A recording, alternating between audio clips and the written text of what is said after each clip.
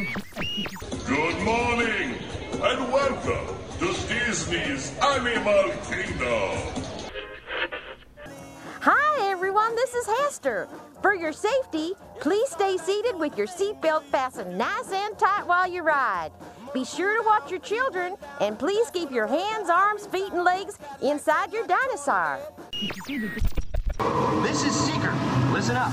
We've got to get in, grab the iguanodon, and get out before that asteroid hits. Let's roll! So, from all of us here to all of you there, thanks for coming, and have a wonderful day out there in the animal kingdom. Ladies and gentlemen, direct from a record-breaking 2 million years at the bottom of the evolutionary ladder, let's hear it for the WDW Radio, your information station. Hello, my friends, and welcome to the WDW Radio Show, your Walt Disney World information station. I am your host, Lou Mongello, and this is show number 321 for the week of April 21st, 2013. I'm here to help you have the best possible Disney vacation experience and bring you a little bit of Disney magic wherever you are with this podcast, as well as my videos, blog, live Wednesday night broadcasts, special events, my Walt Disney World trivia books, CDs, and more. You can find it all over at WDWRadio.com. And today's podcast is brought to you by Audible.com, where you can get a free audiobook download by visiting audibletrial.com/WDWRadio. There's more than 100,000 books to choose from, including many Disney books like the Ridley Pearson Kingdom Keeper series. Again, you can sign up for free at audibletrial.com/WDWRadio. So to celebrate the 15-year anniversary of Disney's Animal Kingdom on Earth Day, April 22nd, 2013, and hopefully help you enjoy, explore, and appreciate this beautiful park with a message and a mission, this week we're going to take a very close look not at its history, but the experiences that you can enjoy and may have overlooked today. So we're going to share our favorite secrets of Disney's Animal Kingdom, things you didn't know you could find, do, learn, and eat in the park. I'll then have the answer to our last Walt Disney World trivia question of the week and pose a new challenge for your chance to win a Disney prize package. Then stay tuned at the end of the show because I'm going to announce the date and details of our WDW Radio On the Road event coming to the New York, New Jersey area this summer, as well as some more updates at the end of the show. So sit back, relax, and enjoy this week's episode of the WDW Radio Show.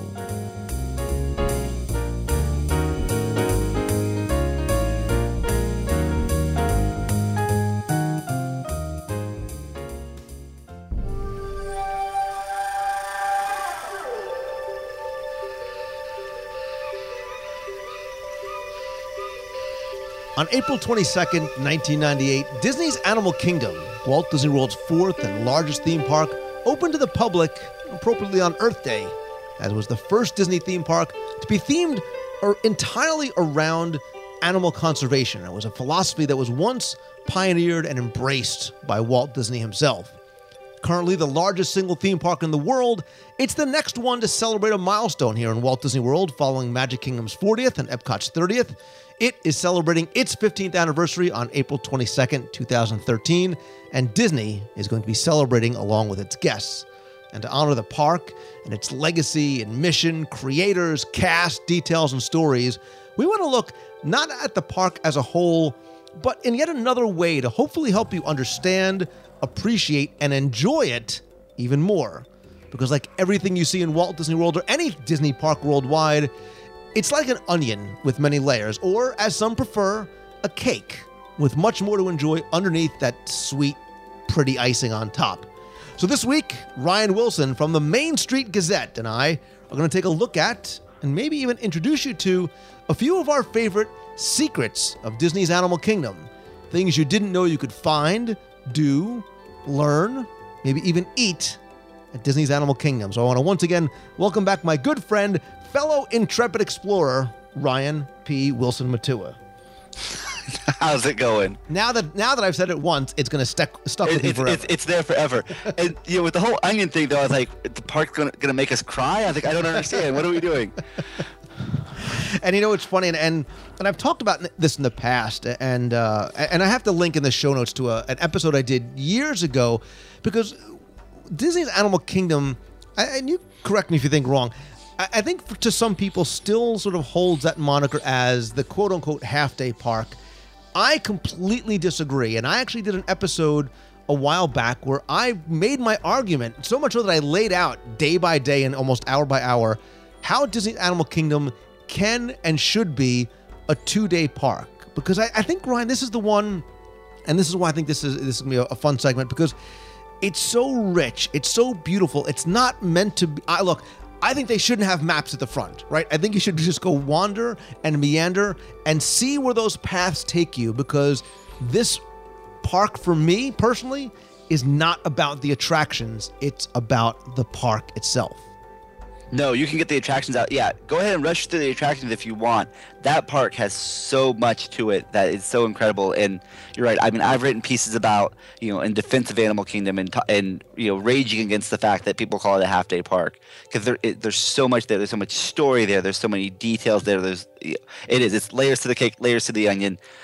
Just incredible wealth of experiences that you have to actually take time to, stumble upon, search out, and really just take time to meld with. And we've done a couple of segments relatively recently in the past about things like the Kilimanjaro safaris, and we talked about sort of this philosophy of the park that I think some people say, well, I don't care, I'm going to go ride Everest, I want to go see the shows. But I think understanding that philosophy of the park and this childlike love of animals as pets and in fairy tales, and then sort of that physical experience and that sense of adventure, and then a more mature, respectful, intellectual appreciation and understanding of these animals and conservation. I think as you start to look at the park that way, and hopefully some of the things we're going to talk about are going to maybe sort of bring some of those things to the forefront, I think you really can have such a good, rich, fun, and yet maybe, dare I say, even educational experience, whether you are a kid or adult, by sort of picking up on some of these little details and the significance behind them. Definitely. It bookends so well, for the adults who want a more mature experience and they really want to dig into things, to the, unabashed wonderment you can get from children, the first time they see a giraffe. The roller coaster is great for them, if they're at that height requirement, but watch them watch a giraffe walk by and then start asking questions. Yeah, the park just has something to really bring everyone, that experience that they're looking for, whatever it happens to be. So I thought what we would do maybe is sort of go land by land, because it really is like the Magic Kingdom, right? In terms of its lands and its introductions, and there's a lot of parallels and analogies you could make between those two parks. So I think why don't we sort of just start at the beginning, sort of going through the Oasis to Discovery Island, and talk about some of those little... I'm using air quotes as if you could see me. Some of those secrets about things that you could maybe see or do or learn from. And yes, I said half-jokingly, maybe even eat. But some of those details that maybe a lot of people overlook. And I think that, for me, there's one that I like showing people even before you step foot inside the park. Yep. I know where you're going with this. It's that break from, this cluttered world, this very organized, streets are paved, lines intersect kind of world, and it moves you slowly from that world into the vegetative world and the wild nature side of things.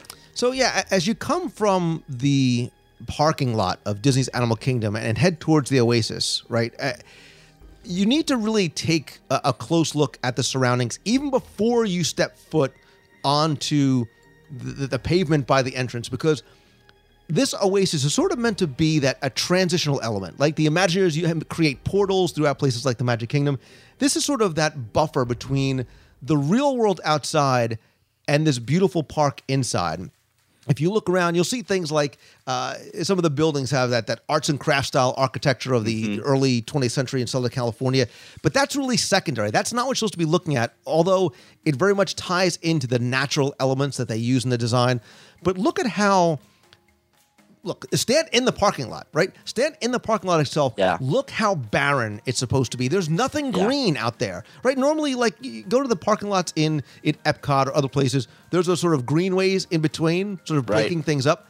That's not present there. But as you start to walk towards the Oasis, I tell people all the time, look up, look.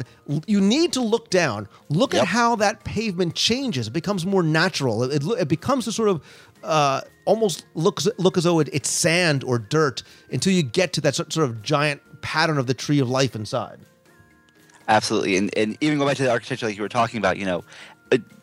As we make our way through our park, I'm sure we'll talk about it. But every building in that park was designed to either enhance and to dedicate itself to the celebration of nature, or is being reclaimed by nature. So you'll see the vines climbing up the trestles. You'll see the flowers, popping in between, and even in the design where the bricks are starting to dilapidate. But it's under your feet where you get that great tree planter, or the sidewalk planter, sidewalk tree looking piece that really you can't see unless you're overhead. But even on a ground level, feet on the ground level, you'll see the meanderings, and you start moving away from these structured lines to these more natural curved lines. And it's so subtle, but then once it's one of those things that once you point it out to somebody, whether it's the show or and I'm sure you, like me, you do it in person. Yep. It becomes like that aha, like, oh, like I've walked over this 1,000 times and I finally see it, right? Yeah. You don't notice it, but now you finally see it. You recognize it. Yeah, it's so subconscious to you, and then you start looking for, where does this branch end? Where does that branch end? And it all merges together. It's a gorgeous little piece to open the park. Yeah. So where after that, where do you want to go to another sort of secret of yours, whether it's Oasis, Discovery Island, wherever it may be? So I love, and it's kind of a little out of the way on Oasis. There's this great, you have all these great animal exhibits, and there's a great little pathway by a waterfall. And it's kind of that place where you can, whether you're beginning or ending your day, where you could settle in and really just soak into what you've seen, or let the world melt away as you get ready to go to your next adventure. We are very much kindred spirits, because you put me by a waterfall and you have a happy, listen, I love the natural aspects of the waterfall and the kinetic and just the sound of that. So I'm totally with you. Yeah, it's a great little spot, and occasionally they have parrots or macaws out there that you can see. But even if it's not, just let that natural sound go, and just let it all come and go depending on where you're headed. Yeah, and for me, I'm one of these people, Ryan, and I tell people all the time, and I acknowledge that you have limited time in the parks, you want to get to Everest, you want to get to Festival of the Lion King, you want to hit all the big things, but this is one of the areas I like just wandering, like talking to the cast members, seeing the animals, because it's different every time.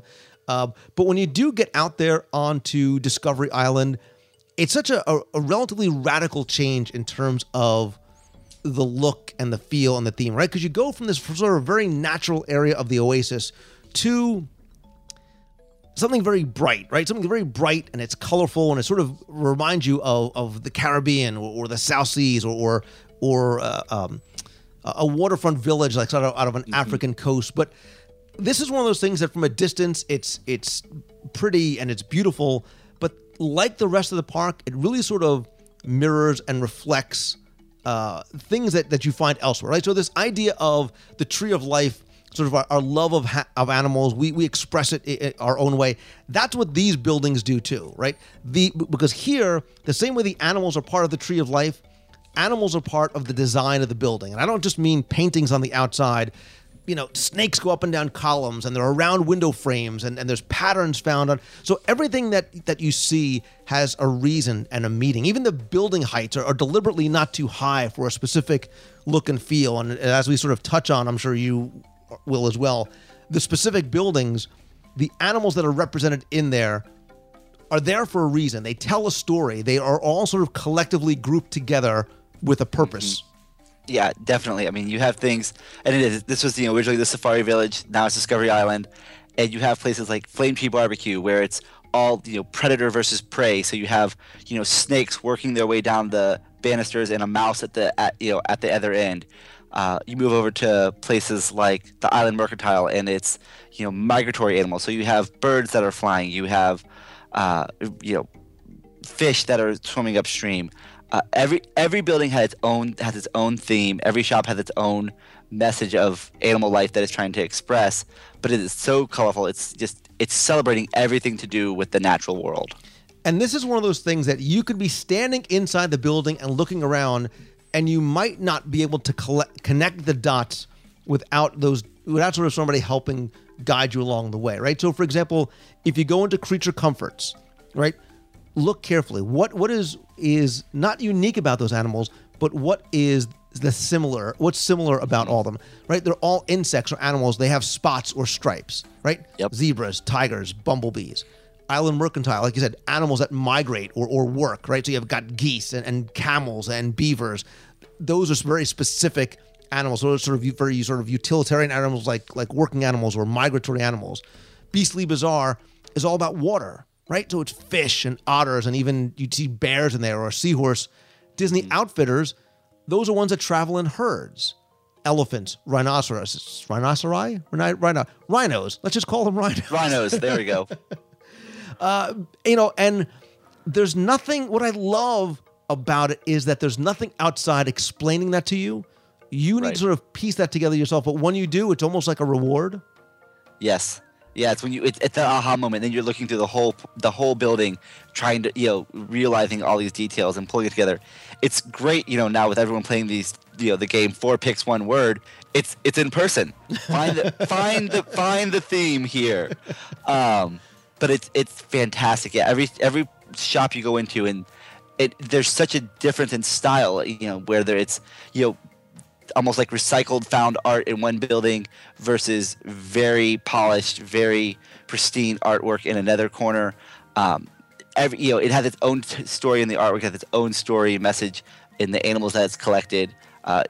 Every place is just an incredible place to walk through. All right, so what's another one of your secrets of Animal Kingdom? So, also on Discovery Island, and it's kind of quirky, and it's, I'm that guy who loves words. I'm the wordsmith. I love to play with words. If you go and you walk through the gardens, the Tree of Life gardens, and you look at the animal plaques, it's great to talk to cast members, but sometimes they're not around. They have these plaques telling you where the animals are from, with some artwork for them. But what I love is there's always a little verse, a little rhyme on each of the plaques telling you, talking about whether it's the porcupines and the quills and wills, or it's just that little bit of wordplay that be funny for a child and really stick with anyone who reads them. Yeah, and it's what I love about stuff like that is they're throwaways, right? Like they're not, but when you find them, it's like a little prize, right? It's like a little reward when you do, and it's something that, like you said, kids enjoy and adults enjoy as well too. Yes, yeah. What else you have? So for me, obviously you ignore, pardon the accidental pun, the 800-pound gorilla in the room, the Tree of Life, right? The visual weenie, the icon of the park.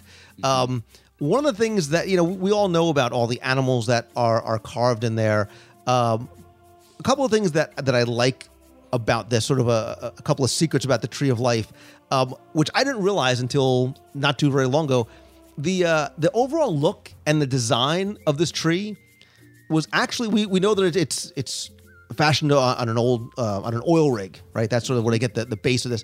But the design was actually based on a bonsai tree that was at Epcot's Flower and Garden Festival. So the design team is out there on a trip to Walt Disney World looking around, and they see a specific bonsai tree, and that's what they use as the inspiration for the style and the design of the Tree of Life. What I love, though, is what the Tree of Life almost was, right? We heard about the designs, about it being a carousel, but when they decided it was going to be a tree, at one point, they were supposed to allow guests to go up to the top of the Tree of Life and imagine the views that you would have of Discovery Island and the river and the park and the safari.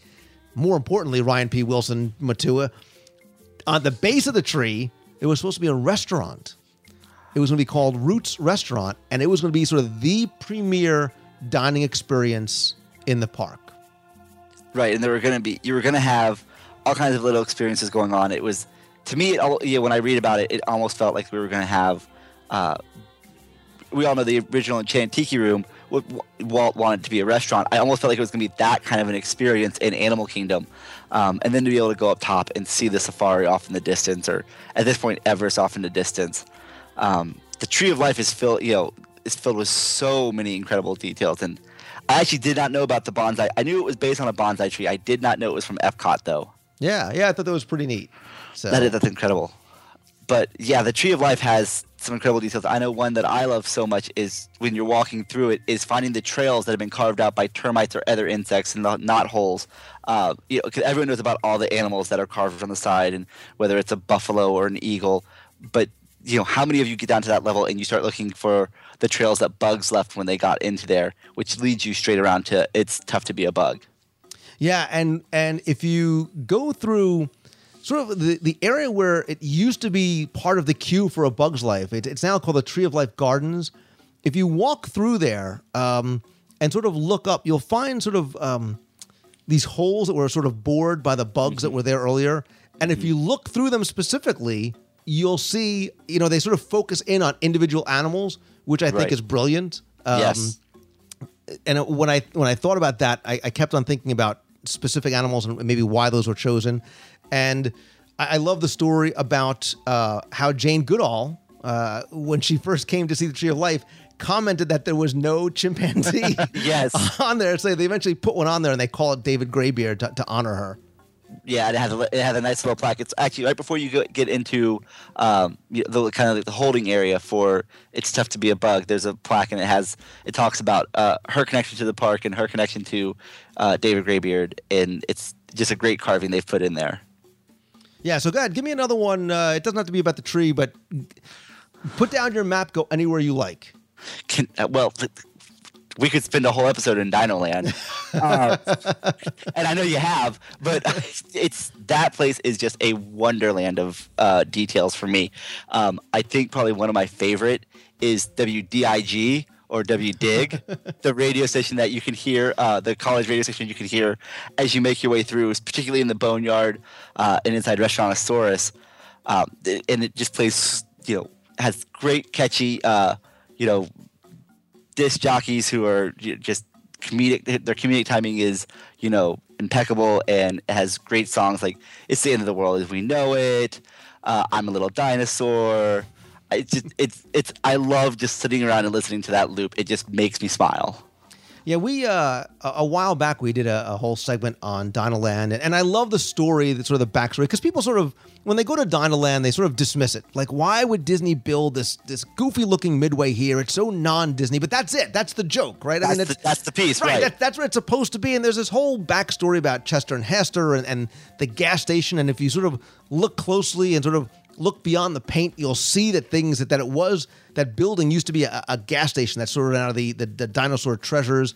Look at the gas pumps. Look at the Dino-Rama that's supposed to be in the parking lot of the gas station. More importantly, look at the volume of stuff that's on the walls and the ceilings of Dinosaur Treasures, the souvenir shop. I mean, there's a lot about pop culture and the proprietors and paleontology and sort of kitschy, tchotchke American history. I mean, it's a lot of fun to sort of just walk around and look around, because you might see something like, I remember that. I remember seeing something like that in the past. But my favorite part, my sort of secret of Dinoland is actually not, it's not Chester and Hester's. It's not dinosaurs. I believe it or not, I like the Cretaceous Trail, because I think so many people bypass it, right? It's a throwaway. It's not, there's nothing sexy about it. I like passive experiences like this, right? Mm-hmm. Story-wise, it's this botanical garden maintained by the Dino Institute where you're not supposed to go and touch, right? You can walk through and learn about dinosaurs, but really it's about these very lush, very dense green plants that have been around since dinosaur times. And it's just sort of a way to get out of the sun, get out of the chaos, and just sort of walk and meander a little bit, because nobody, for the most part, ever really goes in there. And if you have a child that likes dinosaurs, it's a bonus. Yahtzee. Yeah, because they have some great figures. I mean, it's full of all these ferns and palms and, all other kinds of, bunya trees. And I love the plants of Animal Kingdom. I think as a whole, they're vastly underappreciated. Much like the park itself, but you go to each of these lands, you find these great plants, and you're right. I love the crustacean tail, and it was on my list for that exact same reason. Is that you get to see all these plants that would have been around during the dinosaur times, and yeah, there's a couple of dinosaur figures to look at, but it's such an off the beaten path kind of thing. Nobody really visits it unless it's by accident, and I hope that when people get on there by accident, they do take something away from it. They take this, how incredible these plants are, whether it's as a sound buffer, whether it's the way they look, the way they feel. It's a great corner of that area, of that land. Right, and like I said, look, I understand if you come to Walt Disney World, you have 3 days, 4 days, you got to try and get all the attractions in. That's probably going to be something that you skip. But I see so many people who are like, oh, I never realized you could even walk through there. I didn't realize there was something more than just a pathway to get me from A to B through there. Yeah, it definitely is. So much more if you really just, like we talk about with everything in the park, take the time to really invest something in it. Exactly.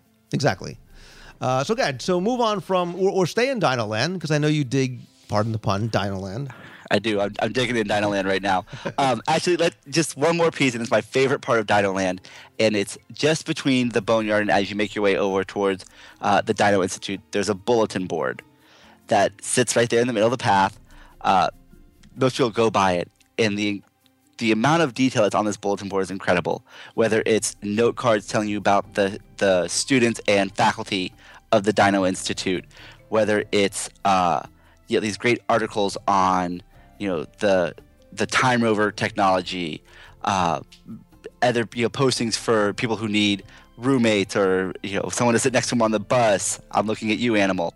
But my absolute favorite part of it is there is a map on there that is Dino Land circa 1998. It's in colored pencil with red and green on it, and it was done by Ginny Weinstein, one of the interns, and it's part of why I love it, but it still has Countdown to Extinction on there instead of Dinosaur. And that bulletin board is just, I could sit there all day and just read it. I love it to death. Yeah, and that's one of the things, and that's why one of the segments that we did a long time ago, which I'll try and reference in the show notes this week, where we spent so much time walking through, the attractions were secondary, tertiary to those kind of things, where so much time and so much care was put into creating this backstory about the researchers and the students and Restaurantosaurus and that lodge that are so overlooked. And then when you start to dig down into the onion or sort of dig into that cake a little bit deeper, you really get a sense and not just of the story, but of how deep they really let that go. Yeah. Yeah, it was like they turned loose you or I with, just write your own story. And I'm sure we'd be like, all right, let's go. Like, how far are you going to let us take this before? And they never stopped them, and it's just incredible. Right, and as the person who probably wrote that story, that you wonder how many people know it. Right, 99% of the guests do not look inside those bulletin boards, inside the car, at the cassette tapes, whatever it may be, and miss a lot of that. Yeah, and it's one of those things where no matter who I'm there with, I'm always trying to show them something like this. I think to you're passing by, it's a bulletin board. But think about what went into that. Right. And so it's incredible. But how many people do really take the time to understand what they're looking at? It's probably not as many as I would even hope. And I think for me, the next place I would go is one of my favorites in Disney's Animal Kingdom, right? I think, you talk about Magic Kingdom and everybody has their favorite land for a reason or their favorite attraction. And I love the Asia section of Disney's Animal Kingdom for a variety of reasons. And the Maharaja Jungle Trek is another one of those passive experiences, right? It's not the e-ticket attraction, but I love it because not just for the animals that you can see on it, but because of the story and the details. Because if you really take the time to look not through the glass or through the net at the animals, but at where you are, right? You get the sense that you are in the ruins of the Sultan's palace, right? It was once a hunting retreat. Now it's sort of a protected animal sanctuary.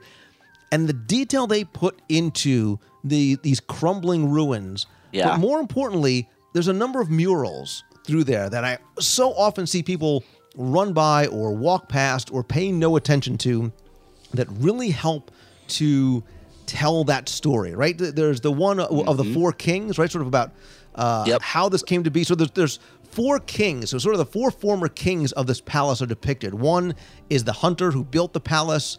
The second is more about sort of pleasures of the senses, right? About the importance of material wealth. The next is the conqueror, right? He comes and he restores his temple after the wars and time has ravaged it. And then the final one is this hermit that sort of flees into the forest and hides from people and really starts to connect and get closer to nature. But the one that I like is, and that one's sort of near like the tiger viewing rotunda. But the one that I love is that 5-panel mural near the aviary, right? Sort of about how man, it's a very linear story about how man sort of brought destruction on with that last panel sort of showing the balance that's restored. Really a great story that's told with 0 words. No, absolutely. Like Wall-E. Yes, it's all these stone reliefs, and you see, man come into the woods and then take what he wants and build his palace and and how that just leads to basically ruin of himself and the world, and how the rebirth of getting back in touch with nature. And you see that ruin, and you see it coming in the form of some of the other murals that are actually inside the viewing areas. If you take time to, if you can pull your eyes away from the tigers, where you see up on the walls them hunting from trees and hunting them from the back of elephants, and shooting bows and arrows down at the tigers. And now though they're crumbling, and so obviously that wasn't the path to take. It's the entire Maharaja Jungle Trek. All the trails of Animal Kingdom, though, are some of my favorites, but Maharaja Jungle Trek is where I could spend just ridiculous amounts of time, whether it's studying, all the architecture, and, whether it's the water fountain that's there because, they want you drinking from potable water sources, not from the streams, because it's not sanitary for people who are hiking through the animal reserve, or it's talking to any of the cast members, whether it's in the Bat House or in the Tiger exhibit, anywhere along the trail that you can find someone to talk to. It's so worth spending, like I do, copious amounts of time there. Yeah, and I think, we talk about this, and I understand that we sort of look at the parks maybe differently than the casual guest. But when you see people run through a queue of Everest, or you see them run through a queue of Cali River Rapids, or you see them run through the Maharaja Jungle Trek, not because they're trying to get to another attraction, but because they're trying to get to the next animal on the map, you want them to sort of take the time to sort of look around at the story that's being told. And I know that sort of gets very waxing poetic, but I think Maharaja Jungle Trek is a beautiful attraction. Yeah, it's hands down one of the, we talk about the safari, we talk about Everest, it's hands down one of the crowning achievements of that park. I agree, absolutely. So where do you head next? What's another sort of secret of something you want to maybe, especially something maybe that people might not recognize on their own, might not sort of pick up on their own? I think it's a personal pleasure of mine is talking about that sitting, relaxing, resting, taking it all in kind of a deal. But I love to grab a cup of tea from the Royal Anandapur Tea Company, and then so many people bypass that lower garden area between it and Drinkwala. That is just an incredible little area to sit. You can still hear the screams from Everest. You have the view of Everest, or you can walk right across the walkway and watch the different primates who are at play. There's so much in that one little area to do. That grab a cup of tea and just walk around and really study the temple that's in ruins that was under repair, but the Cimmerians have moved in, or go to the lower garden and just chill. Mm-hmm. And then it always leads me to my, a great another map. I'm a sucker for maps, but there's the Trekker's Guide to Anandapur, which leads you straight into the Cali River Rapids queue. And if you watch the map closely enough, if you look at it, the blue dots on there, whether it's a shop or a temple, are all real places that you can visit as you make your way through Cali River Rapids queue, whereas the reds are fictitious and let your mind wander to, well, what could that place be? Yeah, and we need to add to our growing list.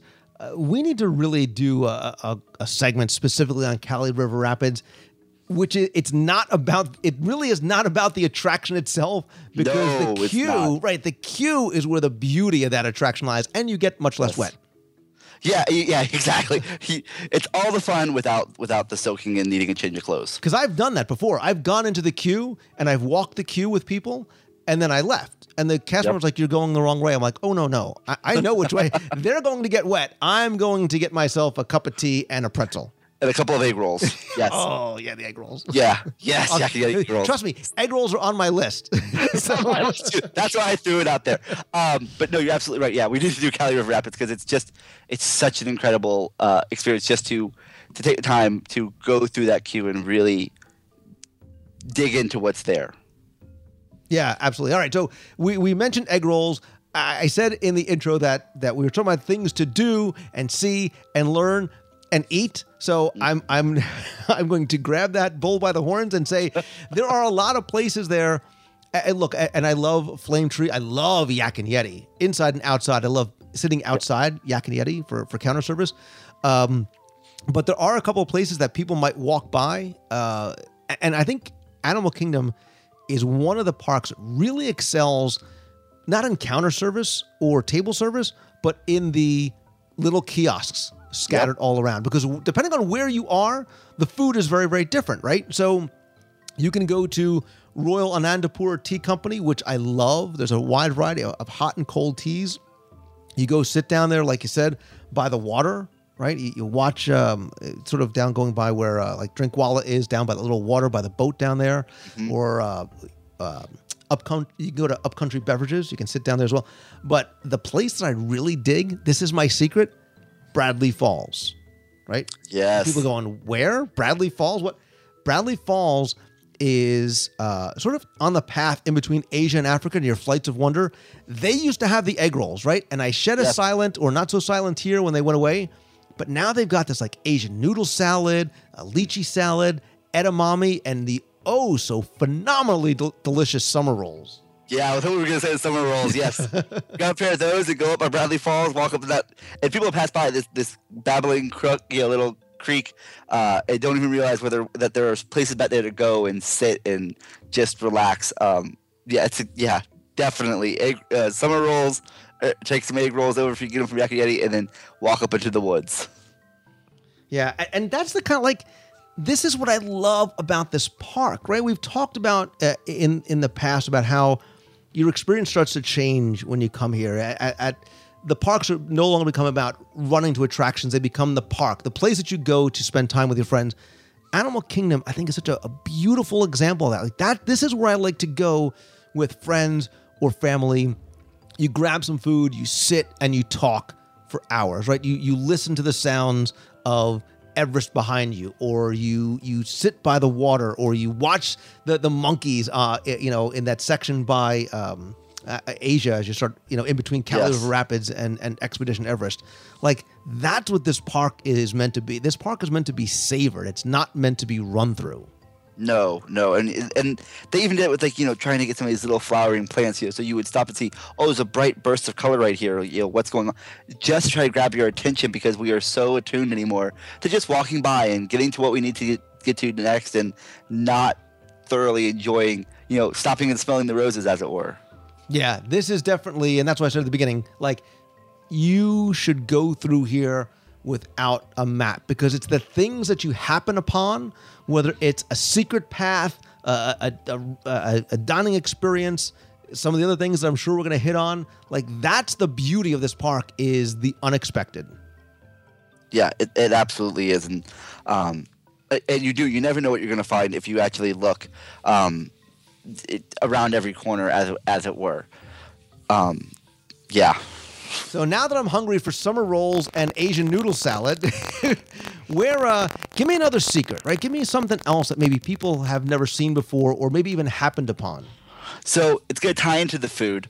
But I love when I get to Harambe, after I get off the safari, after I've gone through Panjani Forest Exploration Trail, I always stop over at Kusafari. and see whatever cupcake, whether it's the white elephant cupcake, the zebra cupcake. I grab a cupcake. Who knew zebras could taste so good? I'm kidding. Yeah, you get the dark and light meat on the same cupcake. Oh, bacon wrapped zebra, delicious. Zebra lollipops. I hope zebras are not like endangered because I'll feel so bad. We're gonna be in a lot of trouble. But I like to take it. I walk across the way into the seating area for Tamu Tamu, and I'll sit underneath. They have these great hanging trees, which are the sausage trees, because of the type of the way the seed pods fall. And I literally will sit there and marvel at the Swahili plaster carving in that back area. The attention to that detail there in the old crumbling fort is just, it blows my mind. It looks like just something that they plastered, they stuck up there and they put a print in, but it's actually an ancient art form, and to just watch the detail there unfold as I watch it is just one of those experiences that never gets old. Yeah, and as we were talking about food, as I started to get hungry again, I thought back to what we were talking about before about the different creatures, sort of the groupings of creatures in Creature Comforts and Island Mercantile and Disney Outfitters, and food led me to places I enjoy. It led me to places like Flame Tree, and I wanted to mention Pizzafari because that too has that same type of thing, right? They have beautiful murals in there from a Disney artist who's Frank Armitage, that tells a story. They brought this guy out of retirement to paint these murals, and like those individual buildings, these murals each represent different types of animals, right? And you might not be able to realize it until it's sort of laid out for you, right? So one of the rooms has sort of ornamental animals, right? Beautiful animals like peacocks, right? Beautiful ones that with their feathers. Others, like the dining room, it's sort of like the upside down room, right? Bats, possums, animals that hang upside down. In the hallway, you find these beautiful Oaxacan wood carvings, right? And if Oaxacan sounds familiar, you might know about the Oaxacan wood carvers from Mexico and Epcot.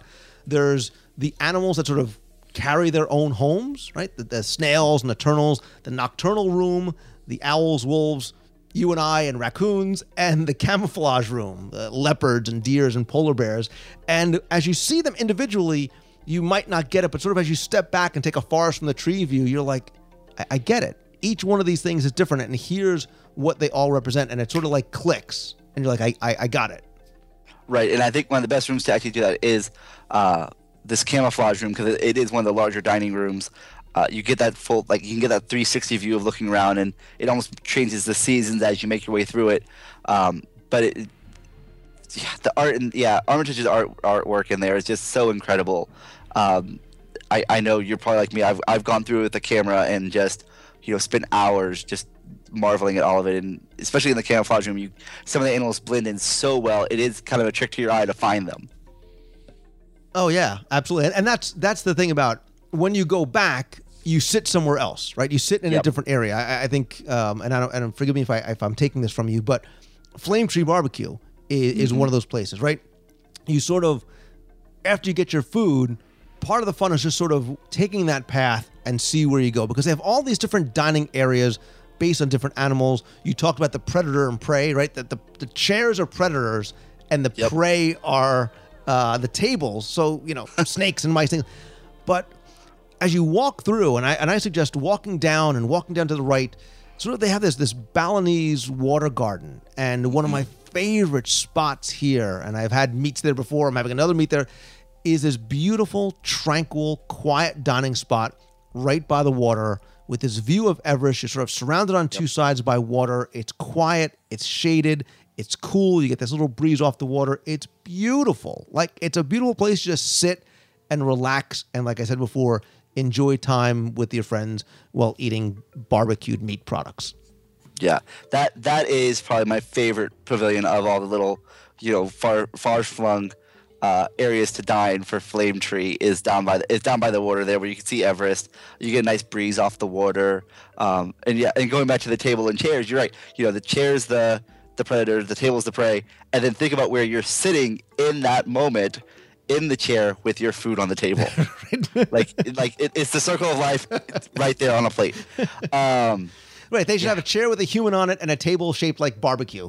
Yeah, just ribs. Just the table shaped like ribs, and then that'll be fine. Oh.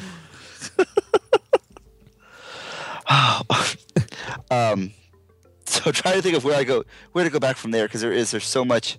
I love so much of the food in Animal Kingdom, because they do such a good job of finding the perfect niche for these items, and just building upon it. And sometimes you walk right by and you don't even realize. And they've been building it up so much recently with Tamu. Tamu has a bunch of new items. Whether it's the pulled beef sandwich or the quinoa salad. Quinoa's good stuff, and it's good for you. And it's good for you. See, kids? Yeah. But Animal Kingdom, I think, above any park right now, has been doing such a great job of bringing foods from everywhere and something that tastes good to everyone. So yeah, the food. Yeah, now I'm hungry. And I like, it's sort of like a little mini food and wine festival going on there, because you walk through those little kiosks and you can try a bunch of different things. Like I said, you can't get that Asian noodle salad or that lychee salad anywhere else but there. And I like that there's food specific to there. The thing I was thinking, Ryan, about this too is a lot of things that we're talking about are very sort of artistic or elemental things or storytelling things. And I started to think about Animal Kingdom in terms of children, right? Because we take our families there, we take our friends there, they have kids, and some of that stuff will get lost on them, right? They might be like, oh, cool, I see the animals in the chairs, I see the animals in the art. But Disney is very cognizant of giving kids those same type of surprises too. And some which are very specific to children that we cannot, I can because I'm a child height, but most normal sized adults cannot get to because of maybe where they are, right? So it got me thinking about the boneyard, right? So inside that boneyard, in that kids play area, which we love because it's well themed, there's a cool story for us, but more importantly, it gives kids a chance to run around, expend some of that excess energy. But if you look, it's like the Indiana Jones pull the rope, right? There's a door to pull on, and there's a surprise, right? You can find those bones sort of lined up side by side, which is the xylobone, right? So they can play music. If they step somewhere, it'll make sounds of a lion's roar or different sounds and what like that. And there's even their own little cork bulletin board with these sort of prehistoric dinosaur jokes, which are meant specifically for their age range or people who are like us, 7-year-old trapped in 40-some-odd-year-old bodies. Yeah, I know they always give me strange looks when I go wandering around the boneyard because I don't have kids of my own to take in there. But I'm like, oh, it's just. I was like, can you see this? Read this joke, and then everyone gets it, and it's like, oh, this is so wonderful. Yeah, and that's one of those things that Dinoland does so well is, it tailors to the adults, but it's a world of opportunity for kids. Whether they're blowing off steam or fighting something great. Like if they're not big enough for Dinosaur, they have Primeval Whirl, which is a more colorful, fanciful version of time travel. But the boneyard is so incredible. I love the footprints that have the Tyrannosaurus Rex roar, and the Jeep you can climb on and you can pretend like you're driving. And then you walk across the bridge and you just have the dinosaur bones all around you, and it's just incredible. Yeah, so I have one. I have lots more. This segment could go on forever, but there's one more that I'm going to save, which might not be a secret, but well, I don't want to give it away, but give me your one more. Give me the final one that you really want to sort of make sure people recognize or look for when they go. So I think it's probably one of the most overlooked areas in the park, and it saddens me because there's so much there, but it is Conservation Station itself. Because people don't, because it's so far removed from the rest of the park, because you have to take the Wildlife Express to get there, people don't venture out that way. And they're missing out on such an opportunity, whether it's to see backstage and see the animal habitats from the safari, or to get there and actually see the animal services doing exams of animals. I was there a couple of years ago, saw them do an exam on one of the male lions, and it just blew my mind. There's, information segments out there, shows you how to build bat houses, shows you how to build backyard habitats. There's a great pathway where you see all the animals that are so, plants and animals and people far away from each other, and as you move down the walkway, this great symbol in the middle where they've all come together and they fit perfectly. There's just so much that Conservation Station offers if you give it the time to go out there and explore it. Yeah, I mean, look, I love the train ride. Like, I love the train. I mean, I love the train station. I love the train ride. I love sort of that sideways sitting railway and sort of getting to see backstage. But you're right. Don't rush out to Conservation Station. Let your kids pet the animals, go into one of those sound booths, and then run out. You should really sort of walk the path and do. Animal Kingdom is filled with interactive exhibits. Right? Things, I talked about the Cretaceous Trail being a very passive one. The rest of Animal Kingdom is meant to be touch it, feel it, taste it, smell it, whatever. Use all of your senses. To that point, and this isn't a secret, this is one of the things I think you should do in all the Disney parks, specifically in Disney's Animal Kingdom, is talk to the cast members.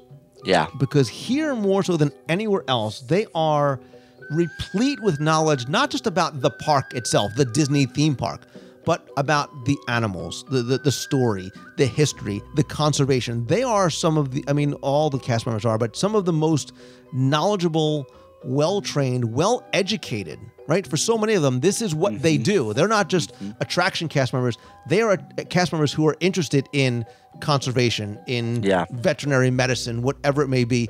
You could sit and you should talk to them throughout the parks, right? Don't just teach your kids to do that, but you should do that as well too. Yes, definitely. And sometimes it's really kind of right in your face, whether when you're passing by in Harambe School where they're doing talks, or Anandapur has the Culture Center right next to Yak and Yeti. But you could seek them out. They're right there, and they're just waiting for someone to start asking them questions and to talk to and to share their passion with. This is their passion. Whether it's, I know I've spent 45 minutes talking to a cast member at the Bat House, on Maharaja Jungle Trek once. They know so much and they care so much that it's a shame that if you don't take advantage of it. Absolutely. And I guess I will finish off my list by saying, in addition to those individuals, there's so much great live music and live entertainment. Look, I believe the best way to learn about a culture and people is through their food, by sharing their food with them. But another way is through their music, through their art. Absolutely. And there is so much authentic music and art there. And you can go and talk to those people and learn from those people because they come from these nations. It's not a performer. This is what it is.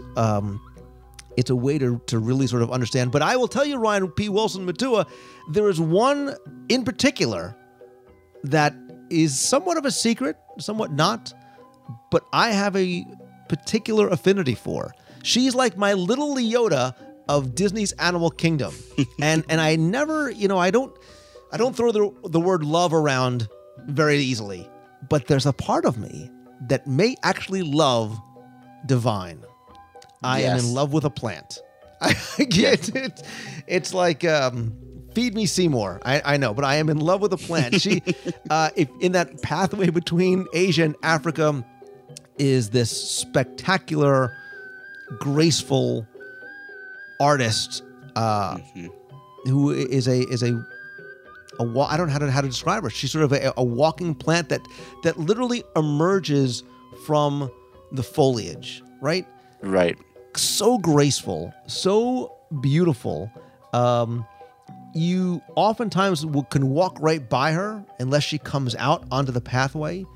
But the way she moves, the way she interacts with guests, the way she emotes without saying a word by just sort of by using her leaves and plants. I know it's hard to sort of describe in words, right? So we could ruin the magic and be like, oh, it's a person who has stilts on arms and legs. That's not what it is. It's almost like a living vine, and as she moves, as if you watch like a time lapse of a flower like slowly opening, that's almost the method of her movements as she comes out from behind the trees, as she makes her way to a new tree. It's incredible. The first time I knew she was there, I saw her and my dad didn't, and he had never seen her before, and she moved an arm and he lost it for a second because he didn't know what was going on. He saw trees moving and you just stare in awe. I mean, it's just an awe-inspiring kind of a sight. She has so much grace and so much just charm and just sense of place almost to herself that she's incredible to spend time watching. And it's interesting because there's a lot of sort of mystery around her because she's not like a character that will stand there and pose for photos. You need to sort of capture them as they're happening because she's not going to stop and look you in the eye, and she's going to do what she feels like doing. She's not going to, be Baloo and stand there with his leg out and his arms around you. That's not what she does. You'll walk by her until she comes out, and then she sort of quickly draws a crowd. It's very. I don't know how to sort of describe the experience when you see her, but it's like ballet. I don't know how else to there's nothing cerebral about it. You feel the experience with her, and it's just It's like the park comes to life. Right? She literally, she comes to life out of the plants and the trees. So, the thing about this, Ryan, is that anytime you do something like this and you talk about your favorite secrets or this, that we overlook and or miss or maybe don't know about a lot of other ones. And that's why I love, because as much as this show is a one-way sort of push conversation to people, I want those people who are listening to very much be a part of it, to be engaged and to contribute. So my question for those of you who are listening is, what's your favorite secret of Disney's Animal Kingdom, right?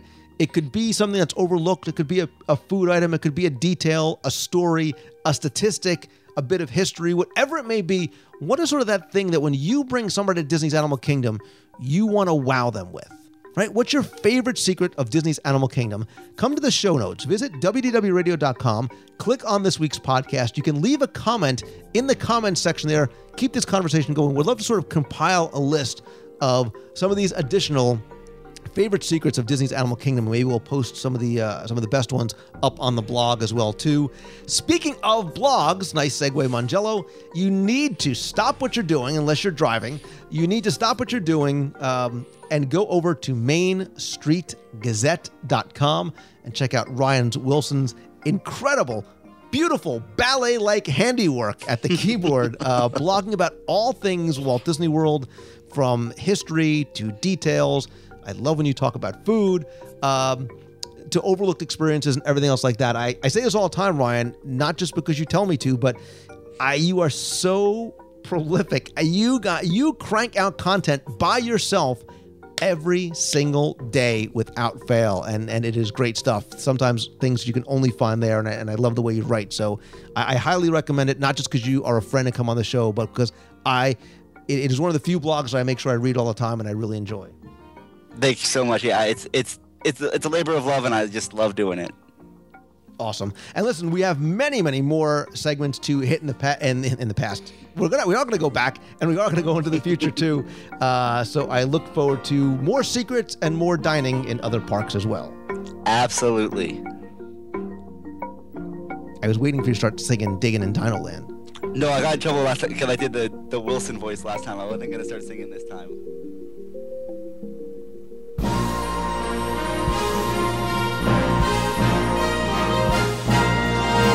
It's time for our Walt Disney World Trivia Question of the Week, where I invite you to challenge yourself to see how well you know your Walt Disney World history, or pay attention to the details on what you see or hear, for a chance to win a Disney prize package. Before we get to this week's question, let's go back, review last week's, and select our winner. So last week we traveled to Via Napoli at the Italy Pavilion and Epcot's World Showcase, and it's one that is visually beautiful from the outside, showing the different Italian architecture modeled after St. Mark's Square in Venice, and the Campanile and the Doge's Palace. And in the rear of the pavilion is a beautiful fountain, and that led to last week's trivia question, which was simply to identify who is represented on the fountain in the rear of the Italy Pavilion. Again, thanks and congratulations to the hundreds of you that got this one correctly. So glad to see so many of you walking through and exploring the pavilion, because the fountain depicts Neptune. He is the Roman god of the water and the sea. The fountain in the Italy Pavilion pays homage to the Trevi Fountain, the original, which is located in Rome. So again, thanks to all of you who entered. You were playing for all 6 of my virtual audio walking tours of Walt Disney World's Magic Kingdom, a WDW Radio luggage tag, button, and a signed copy of my Walt Disney World Trivia Book, Volume 2. And if you don't win, you can actually get all those items right on the shop over at WDWRadio.com. And our winner last week is Jerry Avellino. So, Jerry, congratulations. Send me your address. I'll get your package out to you right away. If you played last week and didn't win, thanks again for playing. But don't worry, because here's your next chance to enter in this week's Walt Disney World Trivia Challenge. So since it's Earth Day and Animal Kingdom's 15th anniversary, let's stay in that park. And here's a very simple question for you, because as you know, that park has evolved and grown over time, literally and figuratively. So tell me this. Which attraction was the very first to open in the Asia section of Disney's Animal Kingdom? When that land first opened, there was only one attraction open. Tell me, what attraction was the first to open in the Asia section of Disney's Animal Kingdom? You have until Sunday, April 28th at 11:59 p.m. Eastern Time to email your answer to contest@WDWRadio.com. Again, you're playing for all the audio tours, a luggage tag, button, and another signed copy of my Walt Disney World Trivia Book, Volume 2. So good luck and have fun.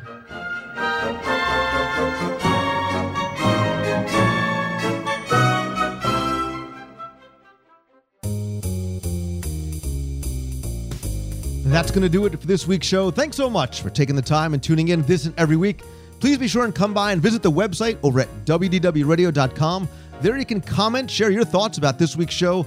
Also, be sure and check out our daily blog posts, contests, photo galleries, videos, and lots more. And of course, we want you to share your photos as well, too, for Self-Shot Tuesday. So if you took a photo of yourself, your friends, your family in Walt Disney World somewhere, email us at photos@WDWRadio.com. We'll post those on the blog. Also, be sure and join us every Wednesday night at 7:30 p.m. Eastern for WDW Radio Live. You can watch and chat real time in the chat room as we discuss this week's Walt Disney World news, where you can be part of the show and broadcast as well. Be sure and sign up for our free email newsletter with exclusive content, contests, offers, and so much more. And download the free WDW Radio app for your iPhone, iPad, or Android device. I also have a special going on exclusively for listeners of the show. If you visit WDWRadio.com/shop, you can now save 50% off all the audio guides to Walt Disney World by using code FRIEND50. There you can also purchase my Walt Disney World trivia books and logo gear from Zazzle.com. You know, I love hearing from you, want you to be part of the show. You can call the voicemail at 407-900-9391. That's 407-900-WDW1 with a question, comment, or just saying hello from the parks. Or if you have a question you want answered on the show, you can email me at lou@WDWRadio.com. Follow me over on Twitter. I am @Lou Mongello. You can come subscribe to my page, Facebook.com/Lou Mongello as well. You know, as much as I love connecting with you virtually, online, nothing beats a handshake and a hug, and that's why we have our Meet of the Month in Walt Disney World. Thanks to everybody who came out to Japan and Epcot last week for our Meet of the Month and then stayed for the Village People later on that night. Our next Meet of the Month is going to be in May for Star Wars weekends. Stay tuned for details. But as I said at the beginning of the show, we're also taking WDW Radio on the road. We've been to the Family Museum. We'll have a booth again this year at Disney's D23 Expo in California, going out to Toronto, and I'm going back to the Northeast, where it all began. I grew up in New Jersey. We met up last year for a meetup in New York City, and about 230 of us got together at Bryant Park in New York City, then went over to the Disney store in Times Square. But this year I want to do something a little bit different, a little bit bigger, and really make this a weekend of fun, food, of course, and friends, because I want to come back home to Jersey. 4 years ago, before I moved to Florida, we had sort of a farewell party at the Menlo Park Mall in Edison, and I want to sort of take that experience and really expand on it. So what we're going to do is we're going to have a weekend back in Jersey. And it's going to be the weekend of Friday, June 21st through Sunday, June 23rd. And rather just meet up in the park for an afternoon, let's make it a weekend-long event. Our home base is going to be the Hilton Garden Inn at Raritan Center in Edison, New Jersey. The hotel is located just a couple of minutes from the New Jersey Turnpike, the Garden State Parkway, Route 287, very close to the Metro Park train station, which is serviced by Amtrak and New Jersey Transit. So whether you're coming from the south or the north or the west, really easy, really convenient to get to. And what we've done is we've rented out a ballroom there from 9 a.m. to 4 p.m. for a day full of mixers and activities and contests, a game show. We're going to do a live recording of a WDW radio show. We're going to have pin and vinylmation trading, trivia contests, activity bags for kids, door decorating contests, a few surprises, lunch, a charity auction raffle, and so much more. But we don't want you to just come for the day. We want you to stay for the weekend. So what we've done is we've arranged with the Hilton Garden Inn a very special rate just for members of the WDW Radio family. Rooms are available on Friday and Saturday nights for just $92 per night. You can call and book directly with the hotel. And we want you to come in on Friday. We'll do a group dinner Friday night. Maybe have a pool party at the hotel later on that evening. And then Sunday, we're going to have another very special event after breakfast that you're going to be able to join us for with the entire family. And we're going to have additional details coming soon. After the event on Saturday, we're also going to have another optional dinner at the world-famous and amazing Harold's Deli, which is located right across the street from the hotel. If you've never heard of Harold's, check the website at haroldsfamousdeli.com and look at the photos as well, too. Seating is going to be limited for that as well, too. Later on that night, we're going to go to Monsters University at the AMC Theater at Menlo Park Mall. It's going to be opening weekend, so it's going to be a full day full of Disney, fun, friends, of course, food, and a movie later on at night. And again, we have that special event on Sunday as well. Visit the events page over at WDWradio.com for more information, details, and you'll be able to purchase your tickets on Wednesday, April 24th, starting at 6 p.m. right there as well, too. You'll also find information about the Hilton Garden Inn and the phone number you can call to book your room as well for Friday and Saturday night. Again, we invite you and hope that you can stay for the entire weekend, or at the very least, our event on Saturday and all the fun that we're going to have on Sunday, too. Really excited to share some more details about what's going to happen on Sunday as well. Really a reason that you guys should stay over with us on Saturday night. So I'm really looking forward to coming back to my hometown in New Jersey and seeing old friends and new and sharing a great weekend with all of you. Hope that you guys can make it. If you have any questions, you can email me at lou@wdwradio.com. Quick thanks, as always, to my partners and sponsors, Mouse Fan Travel. They're my official recommended travel provider. Whether you're coming to Disney World, Land, Adventures by Disney, or coming with us on the Disney Fantasy, November 2nd through the 9th, with our special guest, Ridley Pearson, Becky and her agents get you the best possible prices, all the available discounts at no additional cost to you. And, of course, their incredible level of personal service is what separates them from everyone else. If you want some Disney magic delivered right to your door, Celebrations Magazine is available in print bi-monthly or digitally on your iPad, your iPhone, your Kindle device. You can subscribe, order back issues over at celebrationspress.com. And finally, my friends, and you are my friends, whether we have met yet or not, all I ask is that if you like the show, please help spread the word. Let others know about it. Tweet out that you're listening, share links, and come by and comment over on Facebook as well. And please come by, rate and review the show and the app over in iTunes. Very, very helpful. Very much appreciated. And I want to sincerely thank all of you again for taking the time to tune in every week, to email, to come out to the meets and be so supportive and such good friends to me and letting me share my passion for Disney with you. And I want you to do the same. I want you to feel that same burn and passion every day. So stop worrying about it and think about how far you still have to go. Focus on how far you've come and always, always keep moving forward. I hope you guys have a great week this week. So until next time, thanks again. See ya. Hey Lou, David Z here from Richmond, Virginia. I'm listening to episode 296 where you guys are reviewing the Territory Lounge. I know I'm a little bit behind, trying to get caught up. But you guys pointed out some of the Asian inspiration behind some of the dishes that's available at the Territory Lounge. Just wanted to let you know that that's all part of the backstory, the amazing backstory of the lodge. Obviously, when the rail was expanded, they hired cheapest labor they could, and at the time it was Chinese immigrants. And as you can see throughout the lodge, especially the Carolwood room, the rail had a lot of inspiration behind the decorations, and I guess the food also. It's a neat Imagineered fact for you there. Thought everybody would enjoy that. Have a nice day. Hey Lou, this is Matt from Birmingham, Alabama. I was just calling to tell you that the first place I would probably want to show Walt was something that he probably never got to see, he saw on plans, but he probably never got to see in person for sure, was the utilidors. And while I haven't been down there on a tour yet, but just the marvel and amazement that, that I've seen it on TV, on the specials and everything, but just the way that things flow and transition so that he didn't have that luxury in Disneyland Park. So I just think that he would just really think that that's amazing what the Imagineers were able to accomplish there in in the construction site and everything. But also, where he would stay, I think he would like to stay at Fort Wilderness and show him the grounds there, and maybe stay in one of the cabins and just, because I think he would enjoy that rustic feel, and probably even eat dinner at Hoop-de-Doo Review. Yeah, so he'd probably would enjoy that show. So those are my thoughts, and keep up the good work, enjoying it, and keep moving forward, friend. Bye. Hi, Lou. It's Jeff from St. Paul, Minnesota. Here it is the middle of April, and they're getting 8 inches of snow in Minnesota. So my wife and I have decided to go out to Disneyland and try and get away from winter for a while.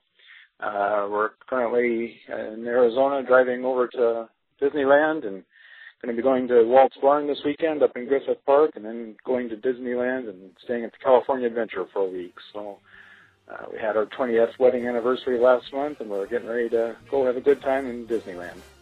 Hope your week's going good, and we'll talk to you later. Bye. You've got a friend.